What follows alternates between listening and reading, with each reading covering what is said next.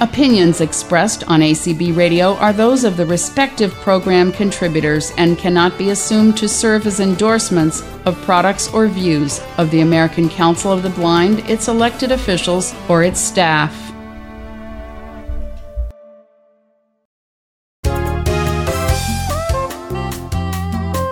Welcome to Speaking Out for the Blind. I'm Brian McCallan.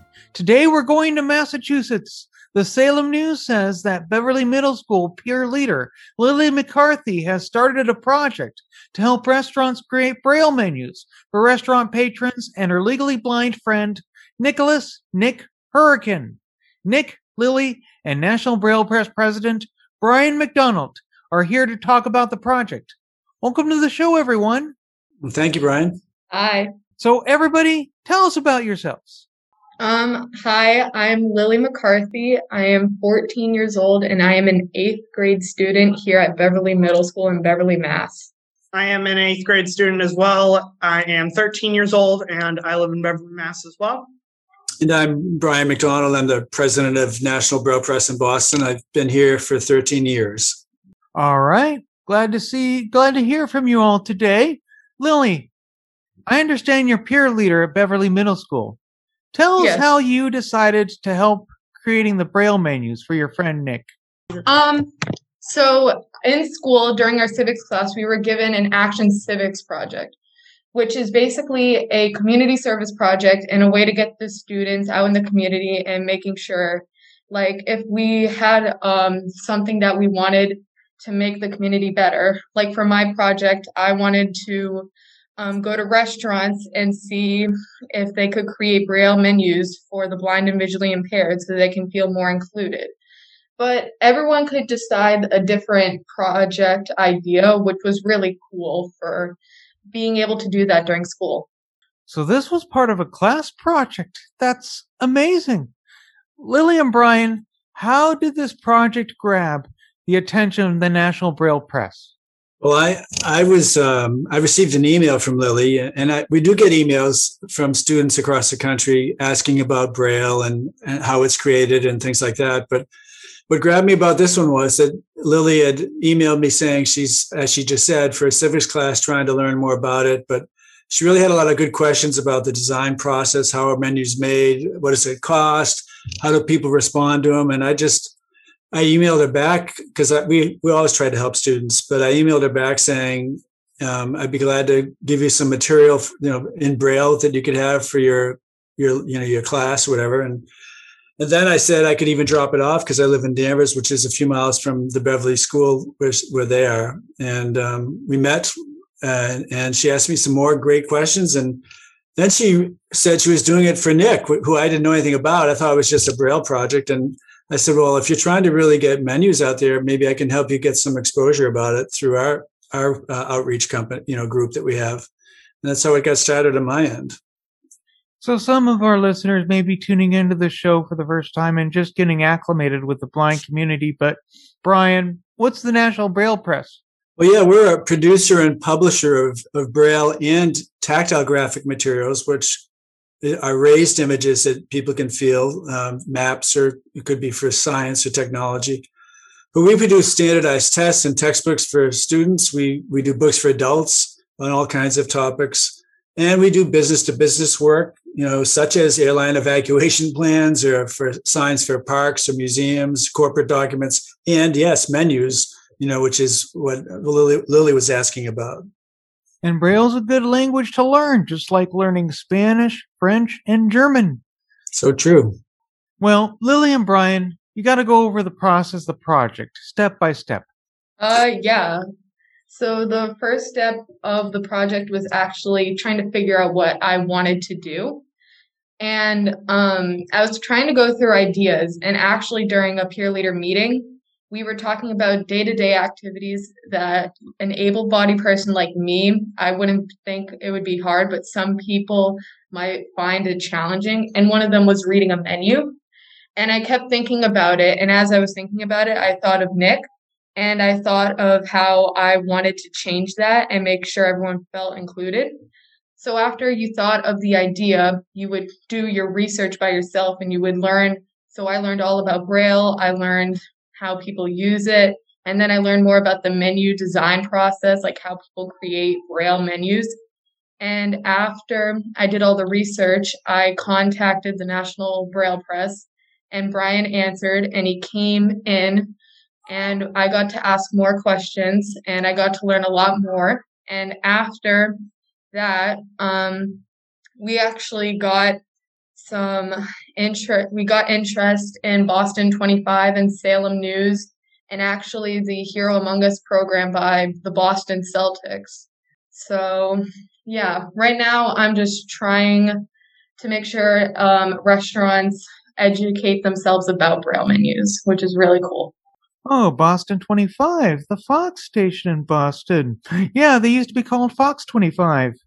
Ironically. Right. They're no longer affiliated with Fox, but they are the same network channel. Oh, yeah, yes. They actually, Fox no longer owns them. They own our Fox station in San Francisco. They switched them out.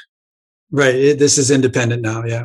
Yep, they're owned by Cox. Which restaurants have you guys worked with? What are their names, and what are their food specialties?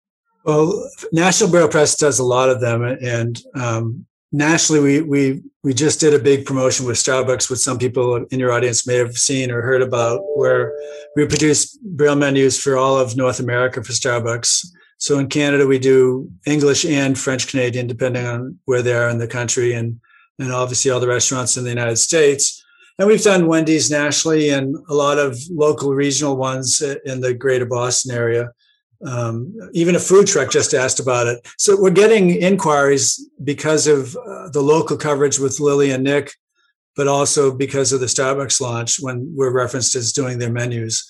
So local taverns, a restaurant in Boston called Life Alive, we've done some of their locations, and it continues to get inquiries all the time, which is what we want. We want that outreach. And as Lily said, for restaurateurs to know that they want to be inclusive with their whole audience and provide that independence to be able to read a menu like that. Oh, Wendy's, the ones with the square burgers. And asking that all-important question, where's the beef? Lily, you had to research there, Brian. Yeah, Lily and Nick, this was before your time. Lily, you researched the cost and technology of making those Braille menus. How did you do that? Before I contacted Brian, I actually went to the National Braille Press website, and I learned a lot about Braille menus there. Like I learned the technology they used and how many menus they can print at a certain time. And then as I learned about Braille menus through the website, I got more and more questions. And one of the questions was the cost. And I talked to Brian about it. So with Braille menus, they are 3 to 4 times a little more pricier than normal menus. But I feel like if we want to be more inclusive with our community and the environment, I feel like we need to create these Braille menus so that the blind and visually impaired community, they feel inclusive, but they also can feel independent when they are at restaurants. So they can look at the menus and order their meals for themselves. Okay. Are you all planning to write letters to additional local restaurants, just explain to them about the visually impaired and how they might help those blind and visually impaired customers who come into the restaurants by giving them the new menus, look at them, see if they like it, and start using them? Yeah, I am actually in the middle of writing letters right now. I'm currently editing the letters, so I'm thinking about sending them to local restaurants and even the mayor of Beverly so that I can kind of tell them the whole project idea I have in my mind, tell them a little more about Braille menus and the blind and visually impaired community. And then I could, if they have any follow-up questions, they can always contact me back. And then if they want to create Braille menus, that'd be great. But if they just want to educate themselves and maybe spread the word, that's also good too. That's really good. Have you gone to any blind and visually impaired people and asked them about the Braille menus? What do they think? I actually did email Nick, and I don't want to speak for him for him, but he did say it was a really cool experience going to a restaurant that did have Braille menus. And Nick, do you want to tell them about how it was like to go to a restaurant with Braille menus? Sure. So when I went, I was using a blind cane. I use a white cane to walk around, and that kind of is a sign that you can't fully see. It's something to help you kind of navigate. And I'm pretty sure when they kind of saw that, they did ask about it. And I thought it was really cool that they were offering that to people who wanted it. Which restaurant did you go to where you used the Braille menu? The 99 restaurant in Salem, Mass. And what did you order? I don't remember. This was like a couple years ago. Okay. I was wondering, could you tell me what kind of food they have? I think they have like everything you want, like burgers, chicken fingers, maybe wings. So it's kind of like an American restaurant. Oh, I see. Okay, one of those. I like the chicken nuggets and the burgers too. Besides you, Nick, have you talked to any other blind and visually impaired people personally about the Braille menus? What have they thought of them? They thought that I did some research, and everyone who has been to a restaurant that has Braille menus thought that it was a really cool experience, and they said that they felt very included, and how it was a really good, like, warm feeling that they had the option of Braille menus, so they have the independence to order their meals themselves. And they were just really happy to be able to kind of know that the community did think about them in a small way, but it just impacts the community so much. So I'm really hoping that restaurants do create Braille menus so we can have a more inclusive community. Now, this doesn't just include the customers getting the Braille menus. I'm sure these restaurants also help them with actually ordering the food, making sure they get the food, sitting them down at the table, maybe even explaining to them what food is in front of them and where. Yeah. I think with the Braille menus, it would just add that level of them feeling like welcomed, and then the workers getting involved too and helping them out to their seat and telling them what their meal looks like and where it is. It would just make everyone feel more inclusive, but it would also just make the community more kind to everyone. Like, I feel like that's what we need more today. We just need everyone to be more kind to one another and kind of welcome and appreciate everyone for who they are. There's a restaurant in on the East Coast called Legal Seafoods that Wait, Legal Seafood. Is that the one where they also have a restaurant in Washington, D.C.? Yes, yeah. Because I've been there. I went there once when I was in the capital city.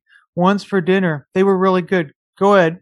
What I was going to add was we've done menus for them for many years, and their staff are very carefully trained, in not only in the service as you just described, but also giving them the information on their meal and the location on their plate and so forth by a clock method. And they have been also very proactive in making sure that they're accessible with Braille menus. Just like I have to commend Starbucks too for, all over North America making a commitment to do that in every restaurant. So they really do think broadly about it, as Lily's describing. That is excellent. This is a great project. What are some of the future steps of the project? So when I go to high school, there is actually a marketing class called DECA. And it's kind of like you come up with an idea and you kind of like travel like locally, and you kind of share your topic and your idea. So I was thinking I would continue with Braille menus and use DECA as a way to kind of spread the word about Braille menus and educating more people around the U.S. and kind of just making, again, like a more inclusive place where everyone can feel welcomed.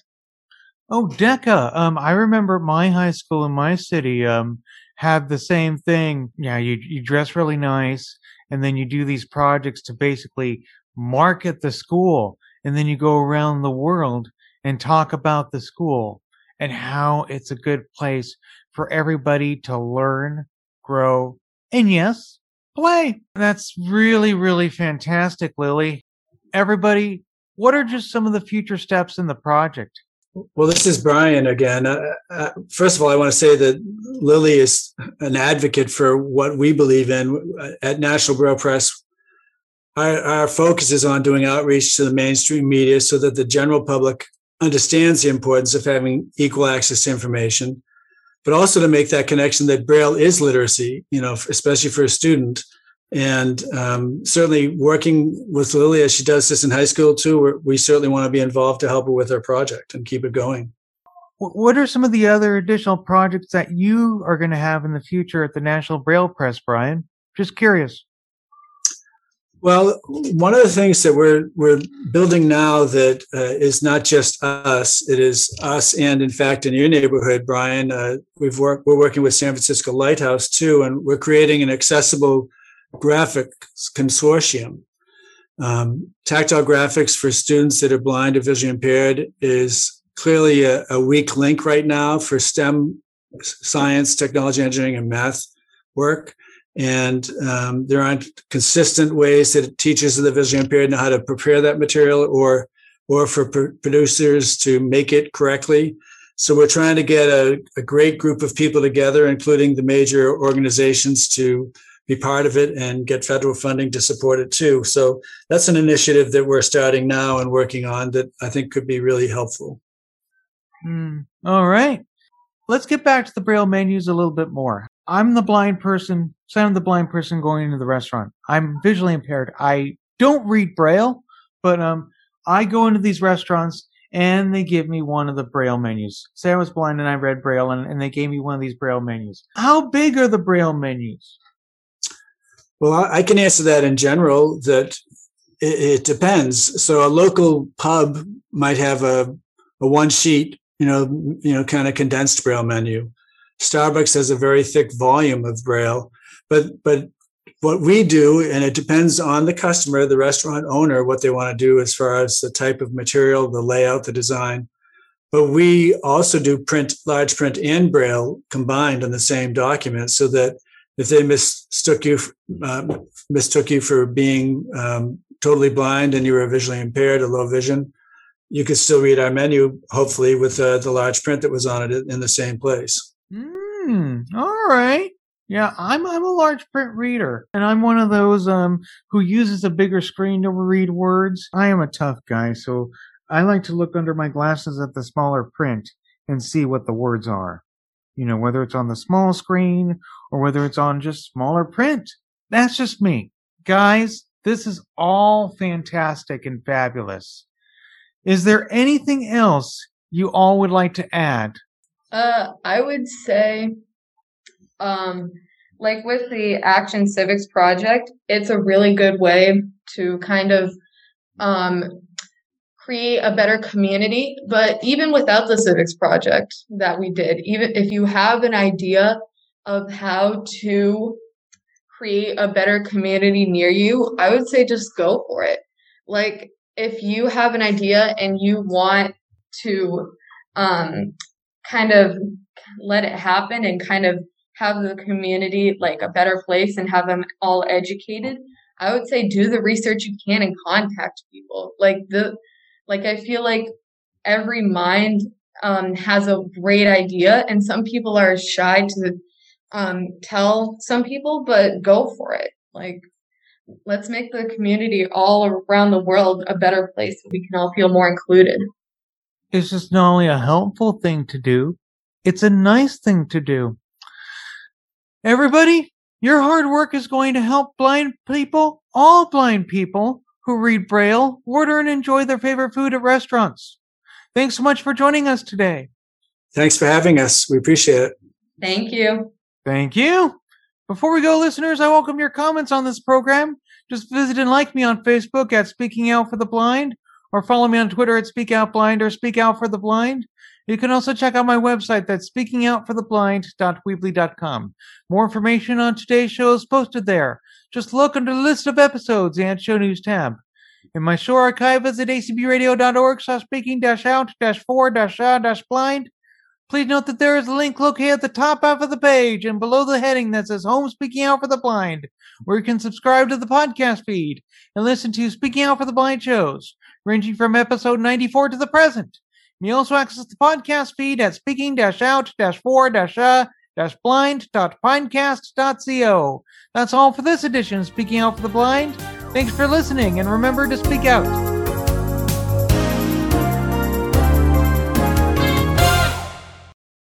Here at ACB Radio Mainstream, we are always working to improve the quality of our programming.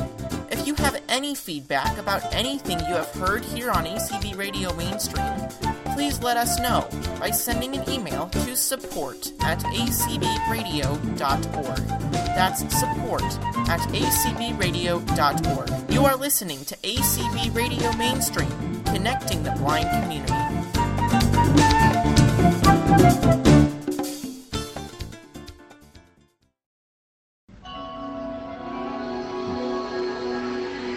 Introducing Sunday Edition with Anthony, a weekly magazine show featuring the movers and shakers of our beloved organization, topics and news that affect us all, some great roundtable discussions, and of course, a lot of fun. So join me every Sunday at 1 p.m. on ACB Radio Mainstream for Sunday Edition.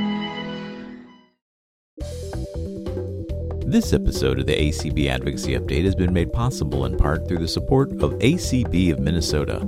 ACBM supports the James R. Olson Memorial Scholarship honoring one of its past members. To learn more about ACBM, visit their website at www.acbminnesota.org or call 612-223-5543. ACBM, a supporter of the ACB Media Network.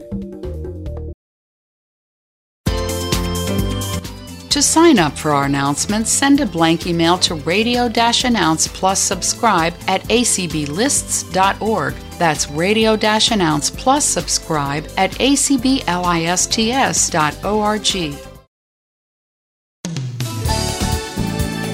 Hello, this is Dan Spoon, President of the American Council of the Blind. I just want to give a big hip, hip hooray out there to our tremendous membership that does such a great job. I'm Marie Osmond. Choices, some are minor, others life-changing. But what if your small choices matter the most, like the stairs or the elevator, baked or fried? What if these small choices determine if you'll be the 1 out of every 3 women who die of heart disease this year? These choices might not seem life-changing today, but women are dying of heart disease at the rate of almost 1 per minute. Luckily, it's mostly preventable. Choose to act. Our hearts, our choice. Make your choice at goredforwomen.org. You're listening to ACB Radio Mainstream. Learn more about us at our website, www.acbradio.org.